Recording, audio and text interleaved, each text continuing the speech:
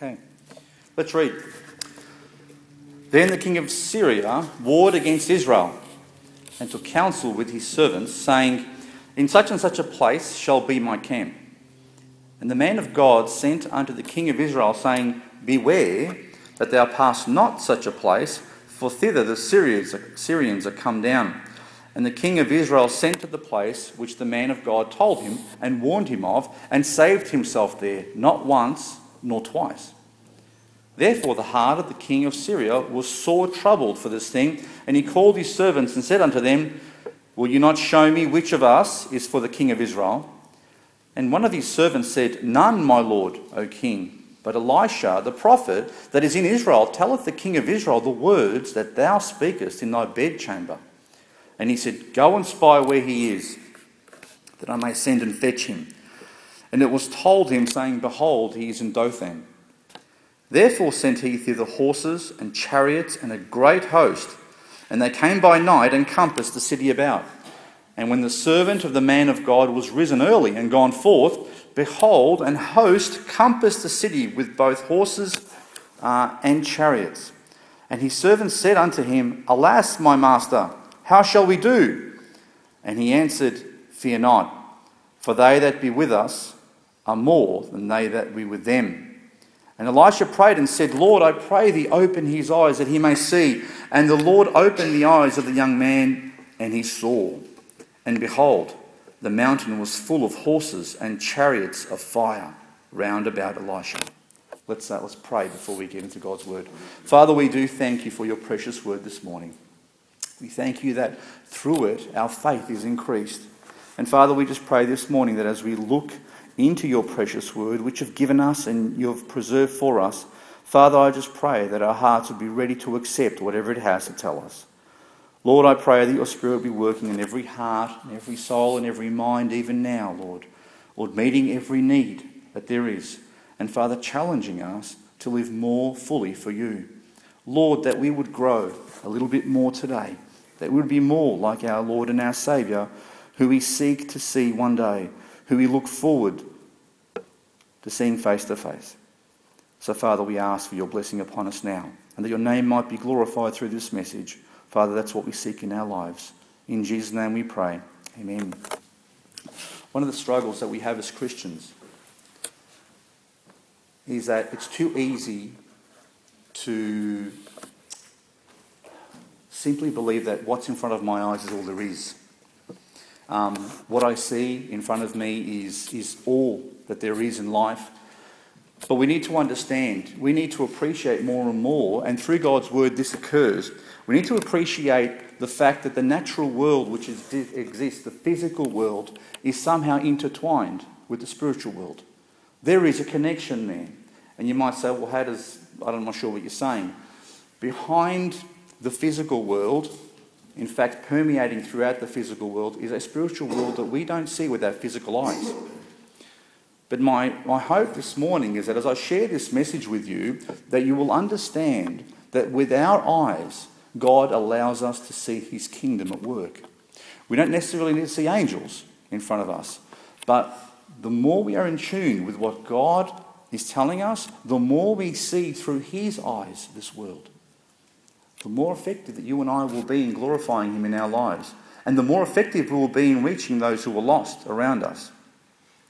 So my goal this morning is to challenge us through this particular passage to see the spiritual, to focus on the heavenly rather than the earthly, to put our minds or set our minds in heavenly places rather than on the earth. We don't need to be anchored down to this place.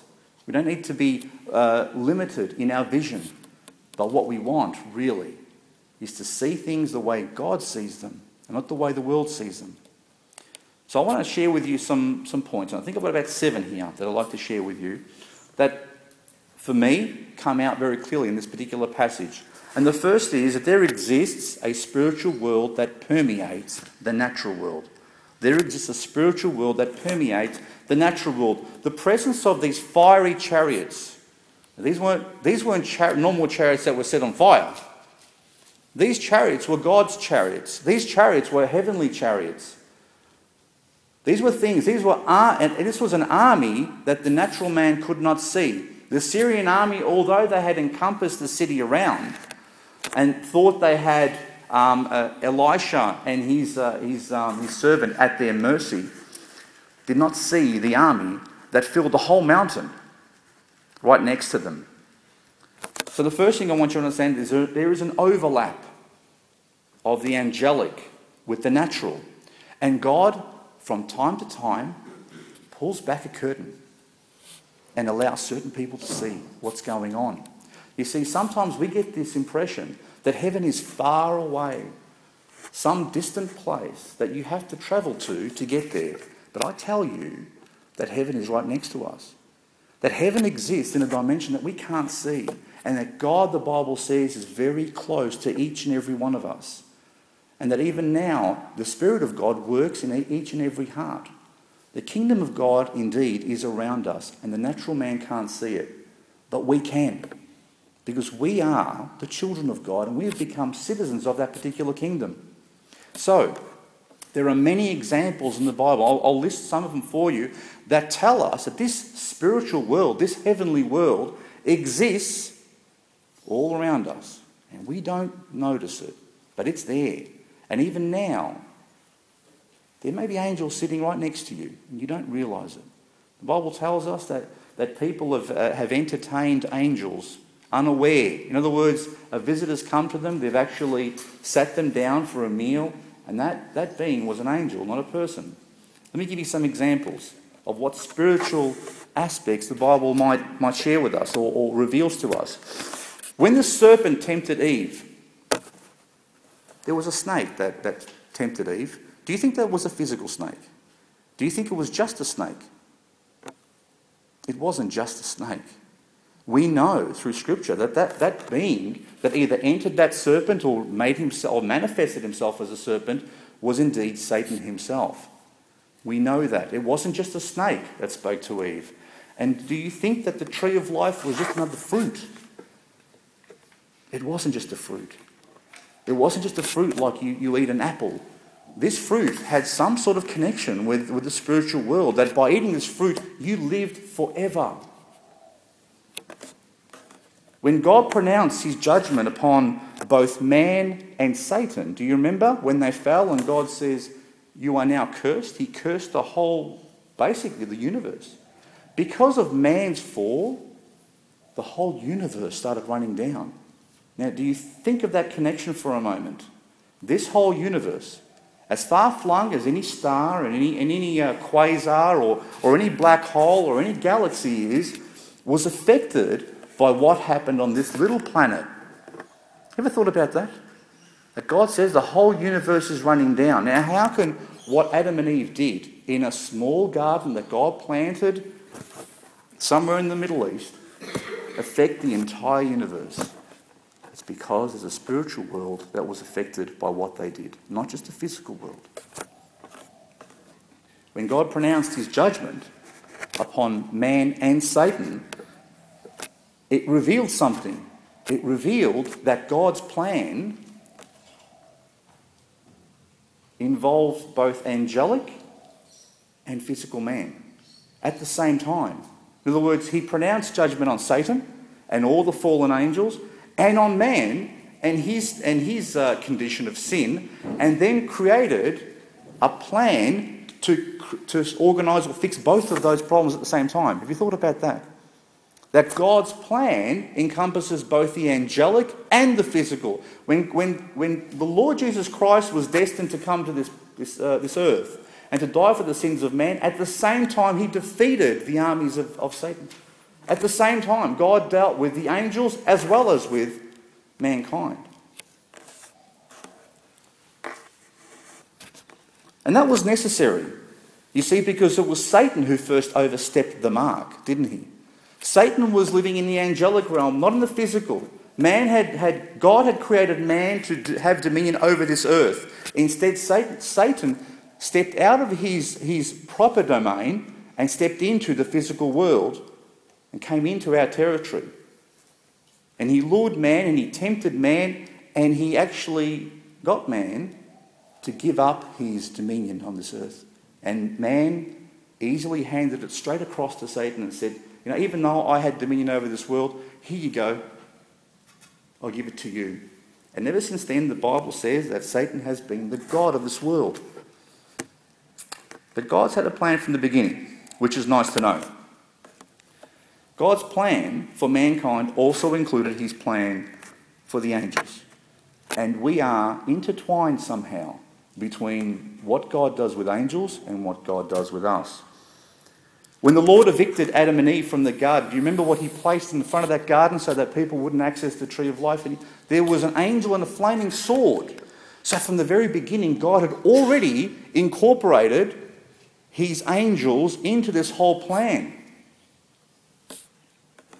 The role of angels alongside men started from the beginning. Before the destruction of Sodom and Gomorrah, who was it that came to visit Abraham? There were angels that went to visit Abraham, and it was angels that went to Sodom and Gomorrah and rescued Lot and his family.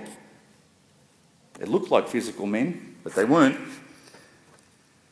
When Jacob was on his way to Haran, he dreamed of a ladder where angels ascended and descended upon the earth. And the Bible says that if you read that passage, it's a really interesting one. It says that he made himself a bed or pillows with the rocks that were there. Wouldn't have been a comfy pillow, wouldn't have been one of those, those memory foam ones. But the Bible says that when he placed those stones and he made himself a bed, and he dreamed this dream of angels coming up and down this ladder from heaven. Okay? The Bible says that when he woke up, he said, this is the place, this is a holy place. And God spoke to him and said, yes, it is a holy place. And the Bible then says he took the stone that he'd made himself as a pillow and he erected it as a thing. But originally it said that he took many stones to do that. I don't know what happened, but something did. The angel of the Lord revealed himself to Balaam in order to stop him. Remember that with the donkey? The donkey was on his way. Balaam was ready to curse Israel and do what he had to do. And there was an angel that stopped. The donkey saw the angel, but Balaam couldn't. An angel revealed himself to Gideon before Gideon was called to lead Israel against the Midianites. An angel of God presented himself to Samson's parents before Samson was born. And we've already seen during the last few weeks, during our sermons on Job, that even though Job was suffering all these things in his life, there was Satan playing his game in the background. We know that there's always a spiritual affecting the physical.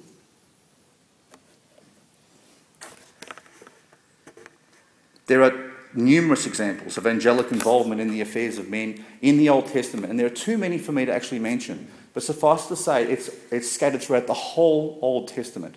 Okay? Now,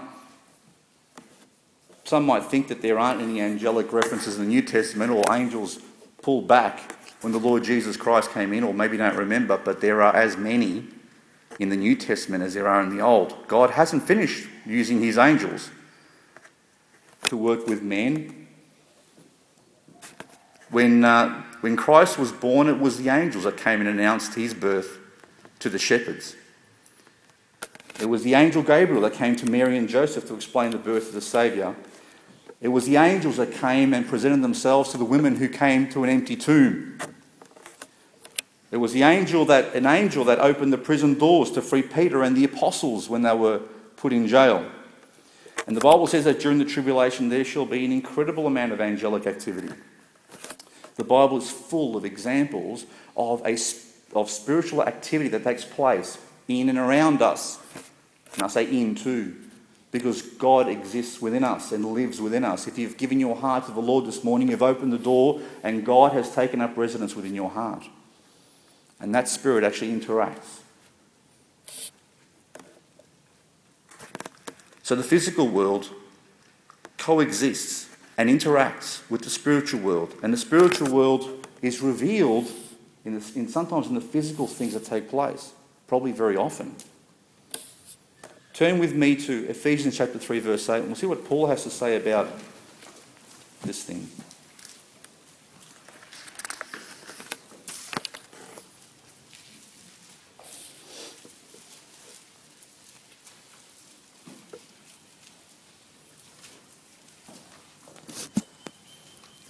Ephesians chapter 3 verse 8 says, "Unto me," and this is Paul speaking,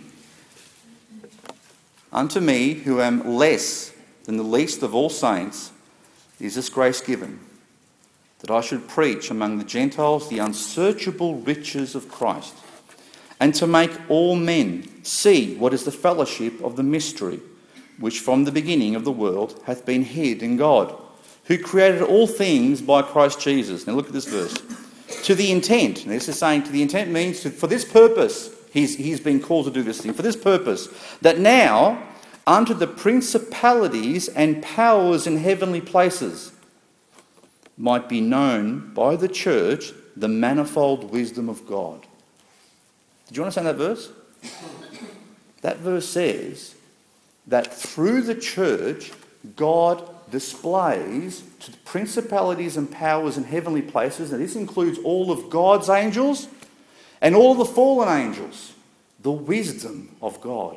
In other words, you and I are a living display of God's wisdom and how God dealt with the problem that happened way back in the garden. We are a living example of God's wisdom. God was able to, by the grace of his only begotten Son, to not only rescue us from an eternity in hell, but also to deal with the angelic realm as well. And we are showing them on a daily basis, your life and my life, and the way God's word works within our hearts. We show the angels that are witnessing everything that's going on, we show them how wonderful God is. Isn't that a thought? Ever thought about that you are a testimony to angels who are observing you about how wonderful God is? Second point, the spiritual world sees a battle which rages between the angels of God and the demonic realm. There is a battle which is raging all around us, which we don't see. We're all nice and quiet here sometimes, we're all relaxed and peaceful, but around us there are storms are raging. And yes, we go through our problems in life, as this morning. We have good, and then we have bad news all coming at the same time, and sometimes we struggle to deal with the whole thing. But I tell you that there is a lot more bad happening around us that we don't see and God shields us from. There's a battle raging. This battle that focused on Elisha, in other words, the king of Syria was ready to capture Elisha, possibly to kill him, is only one example of a battle that is raging in this world between the armies of the Lord and those of Satan. Whenever you read in the Old Testament that phrase, the Lord of hosts, you know what that means? It means the Lord of armies. That God is a commander of armies. And God is at war. And that war rages in places that we don't see. In Daniel, we see that the angel Gabriel, who was sent by God to give Daniel a specific message, was resisted by the prince of Persia. Now let me read out this passage to you, because I find this passage absolutely intriguing. It says in Daniel chapter 10, verse 12.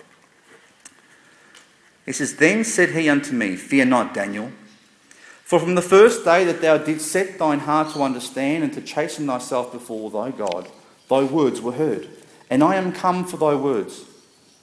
But the prince of the kingdom of Persia withstood me 21 days. But lo, Michael, one of the chief princes, came to help me, and I remained there with the kings of Persia." Now, okay, do you think the armies of the prince of the kingdom of Persia were men resisting an angel? I don't think so. The resistance that Gabriel, and we know Gabriel's an angel, had was against the armies of Satan. They didn't want Gabriel to get through to deliver this message to Daniel. And it was Michael the archangel that came and helped Gabriel to get through. But for 21 days they fought. Think about that.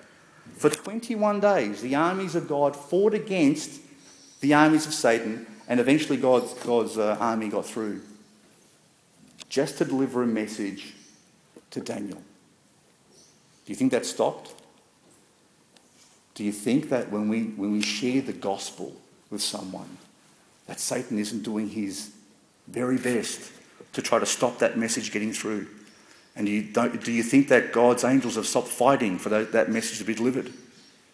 Think about that. But you and I are right in the middle of this fight. You and I are right central to this message getting across. We are like the Gabriel, that angel Gabriel, who's been called to deliver a message, and Satan does his very best to try and stop that message getting through. And if he can influence your life, if he can cause you to sin and cause you to fall in such a way that your message becomes ineffective because your life loses its testimony, then he'll do that first. We are in the middle of a war. But the beautiful thing is that this war has a definite end. This war, we know who wins, and we are part of the winning team. The question is how we fight.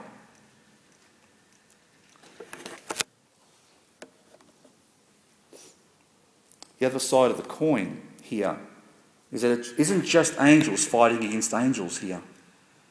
Angels don't just fight against angels. The Bible says, because they had been called, God had called his army to fight against the Syrian army, right? The Syrian army was a physical army. And probably they were fighting against Satan as well, but God's army was ready to defend Elisha and his servant. The Bible says that we are involved in this battle in ways we don't appreciate, we don't understand. We are part of a much larger picture every day of our lives. That's why Paul says in Ephesians chapter 6, finally, my brethren, be strong in the Lord and in the power of his might. Put on the whole armour of God that you may be able to stand against the wiles of the devil. For we wrestle not against flesh and blood, but against principalities, against powers, against the rulers of the darkness of this world, against spiritual wickedness in high places. Satan has his own kingdom. And he has established his own kingdom to rule this world. The Bible says that he is the God of this world. And he's the same way you see this world. You see this world segregated into regions and with their own kings and with their own... Satan's done exactly the same thing. As any good commander, he has established his ranks within his army, and he's also put certain demons in certain places to fight and defend certain strongholds that he has. We are in the middle of that fight. The Bible says that we don't wrestle against flesh and blood, but we need to understand that these principalities and powers, these rulers of darkness and wickedness enthroned in high places, have been enthroned in the hearts of men for a very long time. That man has bowed the knee to Satan from the beginning. And our job is to help them to see the bondage that they're in.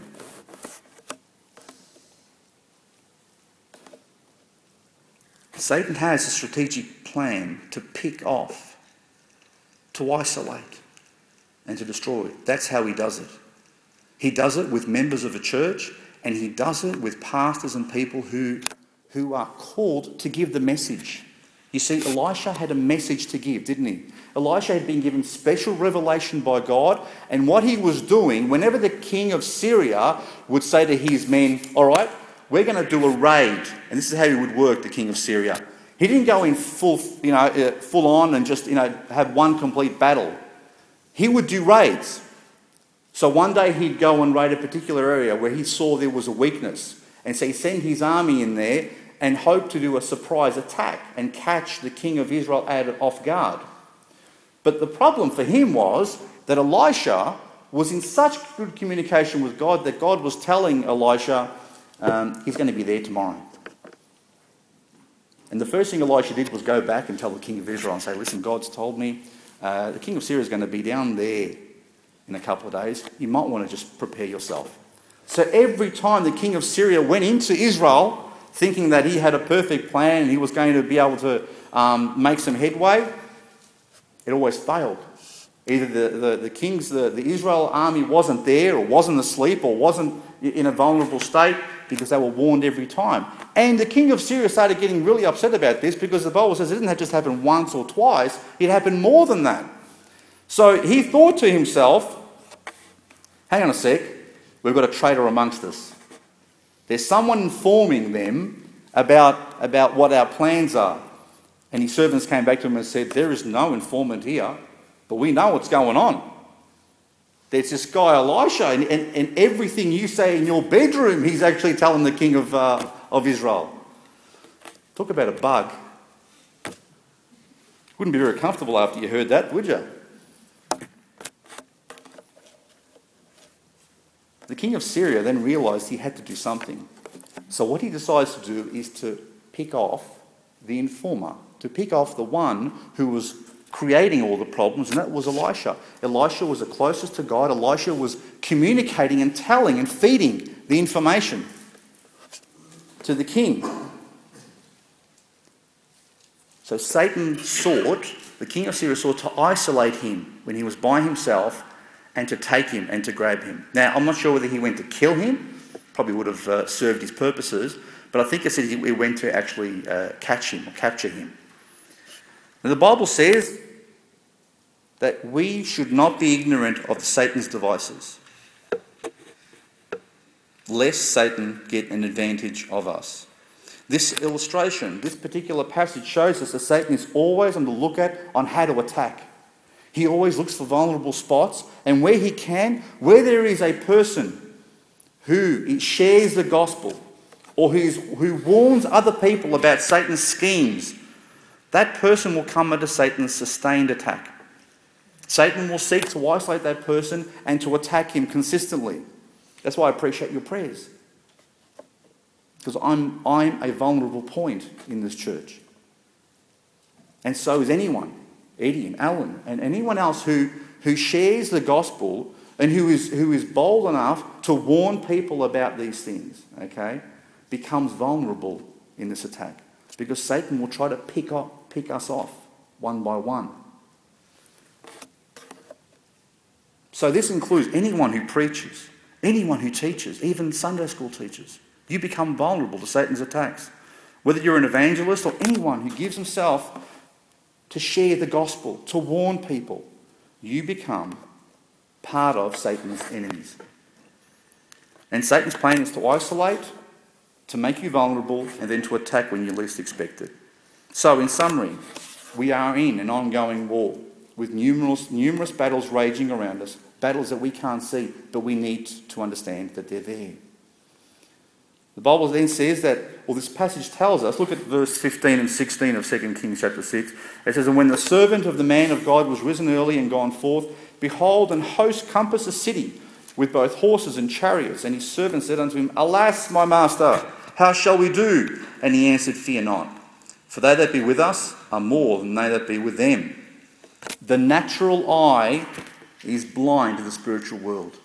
The natural eye of man is totally blind to the spiritual world. Elisha was a prophet of God, but his servant still wasn't even able to see what was going on. He wasn't able to see what the reality of the spiritual world was like. Otherwise, he wouldn't have been afraid if he'd seen it from the beginning. When Elisha gave him the response, can you imagine that? You walk outside your home in the morning, you're probably half asleep, he's gone to get some water or something, and he just looks and he sees an army all around as far as he can see. And he runs back inside and he says, Elisha, we've got a problem here. What are we going to do? And Elisha says, don't worry. There's more on our side than on theirs. And he goes like this and he has a look at it and he can't see any of the Israeli army around. What do you think he's going to think of Elisha? Are you nuts? I don't see anyone helping us here. So it's only then that the Bible says that Elisha asked for his eyes to be open. And God pulls back a bit of a screen and says, have a look at that. But men are naturally blind to the spiritual world around them. They fail to see the most fundamental of spiritual realities because of their own sin. You see, the Bible says that sin and Satan blind the natural man. They can't see anything. In fact, they're so caught up in their blindness, all they do is focus on themselves, and all they see is more darkness and more sin and more problems. Look at 2 Corinthians chapter 4, verse 3 with me. 2 Corinthians chapter 4, verse 3.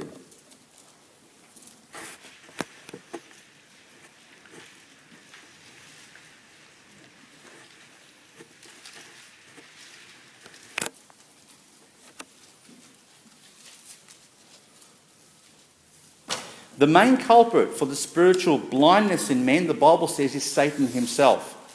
He has a direct reason to keep men blinded. And the Bible says, but if our gospel be hid, in other words, if the gospel is preached and it's not accepted, it is hid to them that are lost, in whom the God of this world hath blinded the minds of them which believe not, lest the light of the glorious gospel of Christ, who is the image of God, should shine unto them. Understand that Satan has a vested interest to keep men blind. Because while they stay blind and not aware of the truth, he has them under control. But the truth of God, the gospel, which is part of the whole truth of God, is that light which brings vision to people. It makes men's eyes open up so they can see the whole thing. But Satan's strategy is to stop them from hearing it.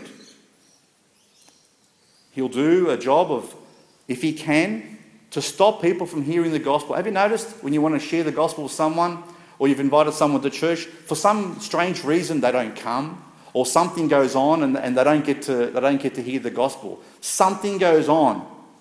Do you notice on a Sunday morning is when you're probably most attacked, or a Saturday night is when you're probably most attacked, as I do?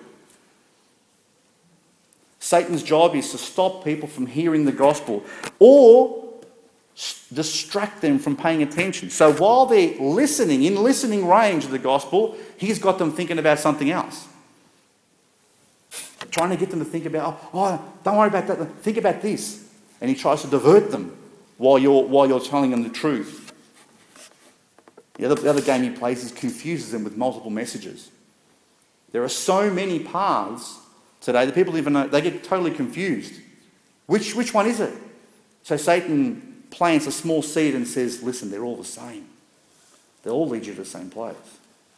Yet there's only one, the Bible says, that God has made. There's only one path that leads to him. But the devil tries to confuse people with multiple messages. And, as we've already heard, he attacks the messenger. We live in a world full of darkness. And the Bible says that we are called to be lights in this world.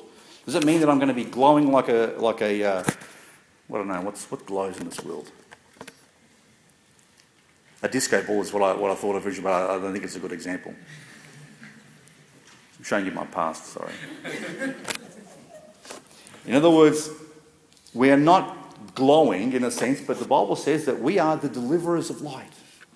We are deliverers of this truth. We carry an incredible truth within us. And that truth is what we deliver to people in this world, and then they have the light.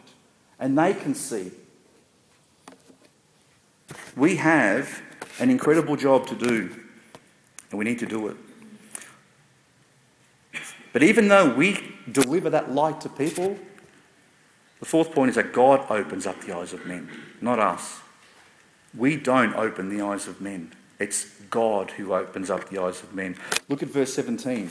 It says, and Elisha prayed and said, Lord, I pray thee open his eyes, that he may see. And the Lord opened the eyes of the young man, and he saw. And behold, the mountain was full of horses and chariots of fire round about Elisha. It was God who opened up the eyes of Elisha's servants. It was our Lord Jesus Christ who opened up the eyes of the blind when he walked this earth. And it is God still today who opens up the eyes of the blind. Sure, we can deliver the message, but it's God's the one who actually opens the eyes. We can lead a person to the truth, but we can't make them see. I can preach all day long over here. I can preach the whole day. But you know something? It's God who opens the eyes of your understanding. Not me. If anything, I'm just like a mule. You know that mule that spoke to Balaam? That's it. I'm nothing more. Only the Lord can open the eyes of a person. If someone is completely blind, if your eyes don't work, if you're born blind, modern medicine can't help you. Nothing they can do. The strongest glasses, telescopes, lenses, laser surgery, cornea transplants don't avail anything if your eyes were born blind and they don't function. It takes a supernatural cure that only God can provide. And for the sinner to receive spiritual sight, to see reality as God has created it, there's only one who can open up those eyes, who was born blind. The Bible says in John chapter 9 verse 32, since the world began, was it not heard that any man opened the eyes of one that was born blind? But Jesus did. Jesus could open the eyes of a man born blind his whole life, never saw anything. And then when he opened his eyes, he could see everything. Only God can do that. Because in order to fix the eyes of a man born blind, do you know how the interaction between the eyes and the brain has to work in order for you to understand what you're seeing? But God did that in a moment. The Lord did that. No medicine, no modern day technique can do that. And just as a man can be born blind, every man is born spiritually blind. Every man is born spiritually blind. Only Jesus can open up the eyes of those people. 2 Corinthians chapter 2 verse 9 says, but as it is written, eye hath not seen, nor ear heard, neither have entered into the heart of men the things which God hath prepared for them that love him. You like that? Eye hath not seen, nor ear heard. But you know something? That verse isn't finished there. Because for the children of God, it says in verse 10, but God hath revealed them unto us by his Spirit. For the Spirit searches all things, yea, the deep things of God. For the child of God, God does reveal his truth to them. Things that are unseen to the natural man become seen to the child of God. But the Bible says in verse 14 of 1 Corinthians chapter 2, but the natural man receiveth not the things of the Spirit of God, for they are foolishness unto him, neither can he know them because they are spiritually discerned. The natural man can't receive those things, but the Bible says we can. God has made us with an ability. He's created something within us. He's given us a new nature which is able to see the spiritual world.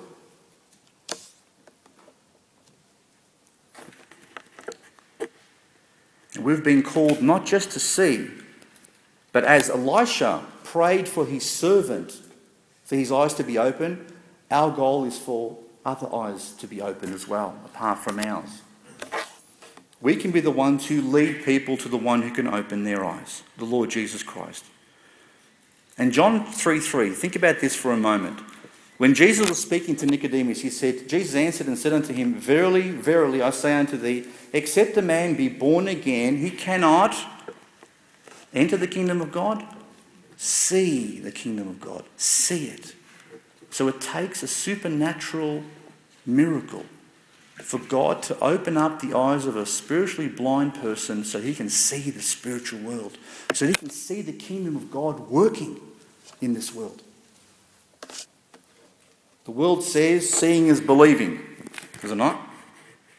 But God says believing is seeing.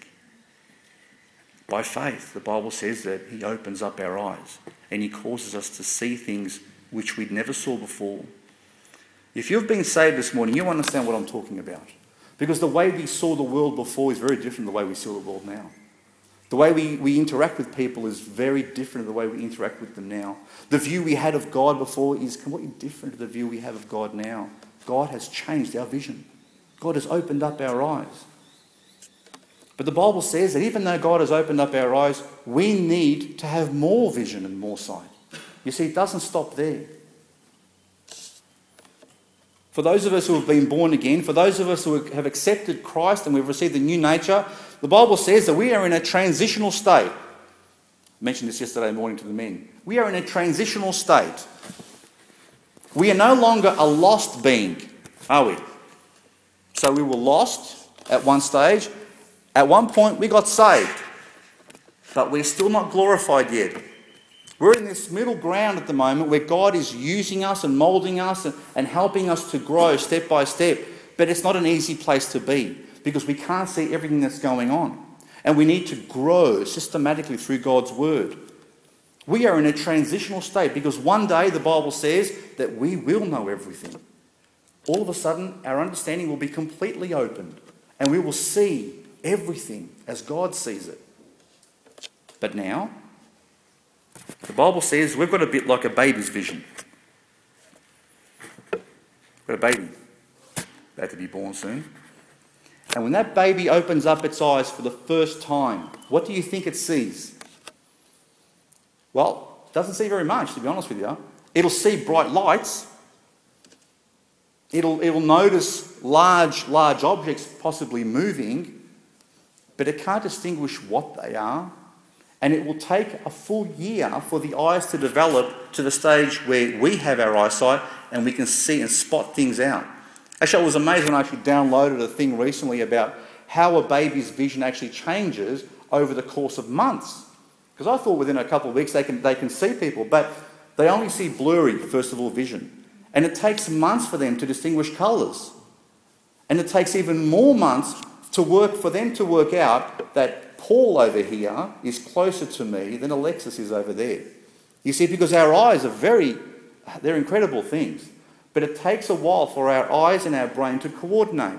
You see, because if I'm focusing on Paul, my eyes have to do this. They go slightly cross-eyed. And you know what my brain does? My brain then works out how small that angle becomes or how big that angle becomes. And then by that angle, my brain then sees that Paul is close to me. But when I'm looking at Alexis, my eyes pan out more. They're more straight. So then my brain says, oh, that angle's different to that one there. Therefore, Alexis is further away from me. A baby doesn't get there until about 8 months. So as a baby's sight improves, okay, as it goes on month by month, week by week, its eyes actually are able to distinguish more and more and more. It's able to recognise things. And another thing I found absolutely incredible was you can take this pulpit, right, for instance, and if I shielded most of this thing but showed you the corner over here, right, you'd still know it was the pulpit, wouldn't you? How would you know? Because what your brain does is it takes that section and it extrapolates from a previous picture that you had in your mind, and it says, I recognise that, even though it's hidden. It's the pulpit. Baby can't do that. Baby can't do that straight away. It needs to see the whole thing to recognise what it is. So we have an incredible thing that God's given us, but we are in this transitional state getting better and better vision. Do you understand my analogy here? We are like babies. When you're born again, God gives you a new set of eyes, just like a baby. And you open up your eyes for the first time and you see the light. And you say, wow, look at that thing, I've never seen it before. But as you grow, as you begin to mature, your eyesight gets better and better and better as a Christian.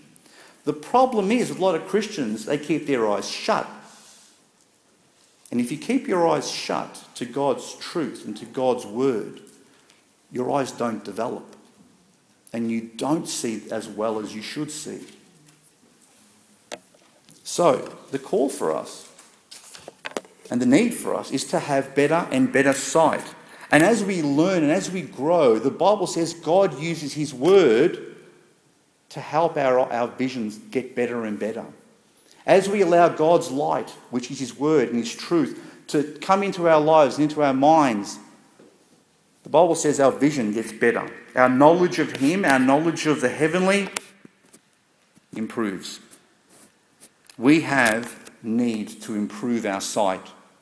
We need to exercise our spiritual sight. If we keep our eyes closed and we're asleep most of the time, you won't improve your vision.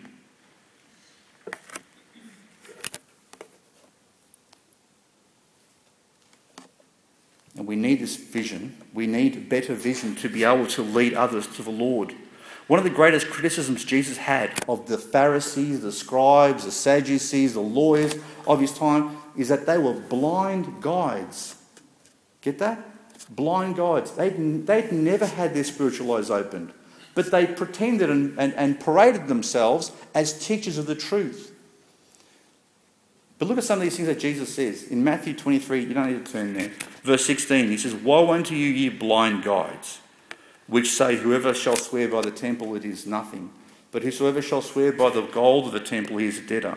Ye fools and blind, for whether is greater, the gold or the temple that sanctified the gold? Jesus clearly taught a number of times he called these people blind guides. In other words, their eyes weren't open to the truth. They had the truth, but they didn't know how to share the truth because they themselves were blind. And in John chapter 9 verse 39, Jesus says, "For judgment I am come into this world, for they which see might not see, and that they which see might be made blind." And some of the Pharisees which were with him heard these words and said unto him, "Are we blind also?" And Jesus said unto them, "If ye were blind, ye should have no sin. But now ye say, we see, therefore your sin remaineth." In other words, they thought they were all well and good. They thought they were fine. We're the righteous people here. But all their sins were still upon them.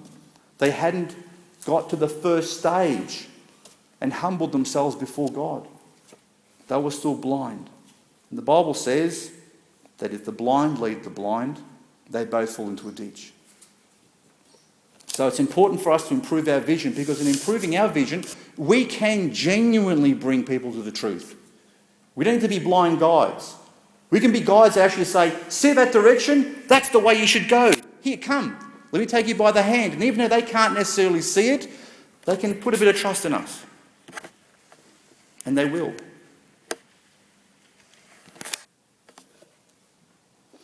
The Bible says in Psalm 119, "Open thou mine eyes that I may behold wondrous things out of thy law." In verse 105 it says, "Thy word is a lamp unto my feet and a light unto my path." It is the word of God that brings light to men. It is the word of God that improves our vision. The more we look through that lens, the more we see this world as God sees it. That's what we need to understand. And it's by the action of the Spirit of God that our vision of this spiritual world improves.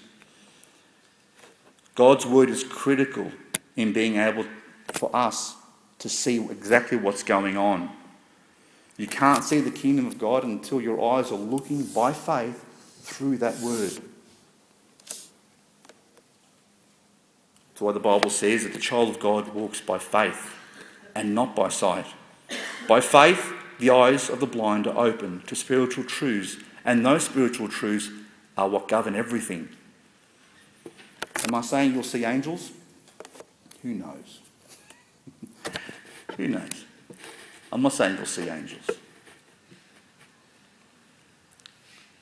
But it will make you more perceptive about how God's working around the place.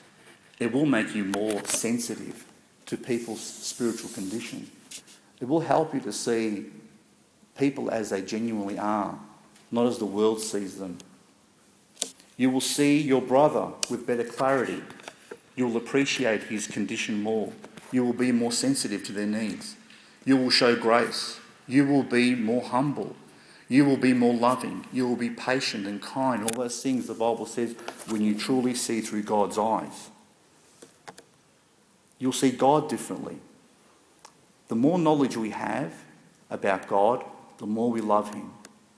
The more God reveals himself to us through his word, the more we appreciate what he's done for us. That's being spiritually.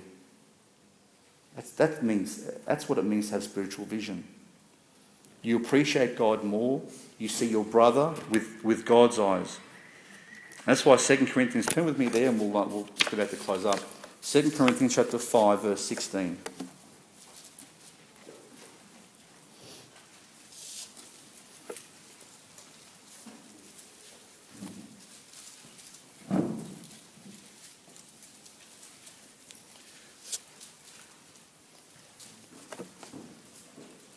Second Corinthians 5:16 says, "Wherefore, henceforth, from this point on, know we no man after the flesh." In other words, we don't see them as just a physical being. "Yea, though we have known Christ after the flesh, yet now henceforth know we him no more. Therefore, if any man be in Christ, he is a new creature. Old things are passed away, behold, all things are become new." In other words, we don't see Jesus the same way we saw him before, as just a man in history that the world sees. We don't see the people around us as physical beings anymore. We see them for who they really are, for who God has created them to be. But you know what's even more important, and I'll close off with this particular thought. It allows you to see who you are more. Because when you have proper spiritual vision, it's not just God and the people around you that you actually get to recognise and see for who they actually are, but you will begin to see yourself for who God says you are. Now, some of you are already thinking, oh yeah, because I'm a sinner and I'm all... No. God doesn't call his children sinners anymore. You won't find that in the New Testament. But God does call us a lot of things that we struggle to even comprehend, because when we look at each other, we think, how can I be those things? But the Bible says that you and I already exist in a spiritual world. Whether you understand this or not, when God looks at you and me, he already sees us glorified. He already sees us as his child. You and I are already citizens of heaven, believe it or not. Citizens of heaven with all the rights that every child of God has. With all the abilities that God says that you have. You are already more than conquerors, the Bible says, in Christ Jesus, a conqueror. You were already ambassadors to this fallen world, chosen by God to represent him and his kingdom. You were already a kingdom of priests to God, and the Bible says that you and I already sit in heavenly places. So while you're sitting in that blue plastic chair, understand this, that you sit in heavenly realms even now. That when God looks at you, he sees you as his warriors. He sees you as his subjects. You aren't just like everyone else in this world, even though sometimes you may feel it. If you truly saw yourself as God sees you, you would experience the relief that the servant of Elisha felt when he saw the armies of God. Relief because God no longer calls you a sinner but a saint. God no longer calls you lost but found. God no longer sees you as an enemy but calls you a friend. He no longer calls you a citizen of this world but a citizen of his kingdom. You have as much right as any angel to approach the throne of God. As any angel in heaven, you can approach the throne of God with your petitions and your prayers. Think about that. That when we pray here on this earth, we are at the same time approaching and standing before the throne of God as his children. In Christ, you are already accepted in the beloved. When God sees you, he doesn't see sin, but the precious blood of his own Son. If you've trusted in Christ Jesus today, you are a new creature. You have a new identity. You have a secure future. And if you understand that, there should be no fear of what Satan or this world can bring against you. And we should answer this world. And we should look to them and we should say, fear not. For they that be with us are more than they that be with them. The Bible says, or it's been said, that you and God make a majority. If you are together with God, you are the majority. Remember who you are this morning. Remember to improve your vision through God's word. Remember who you are, because this world needs us. This world needs us to see for them. Otherwise, they'll be blind forever. God bless you. Thank you.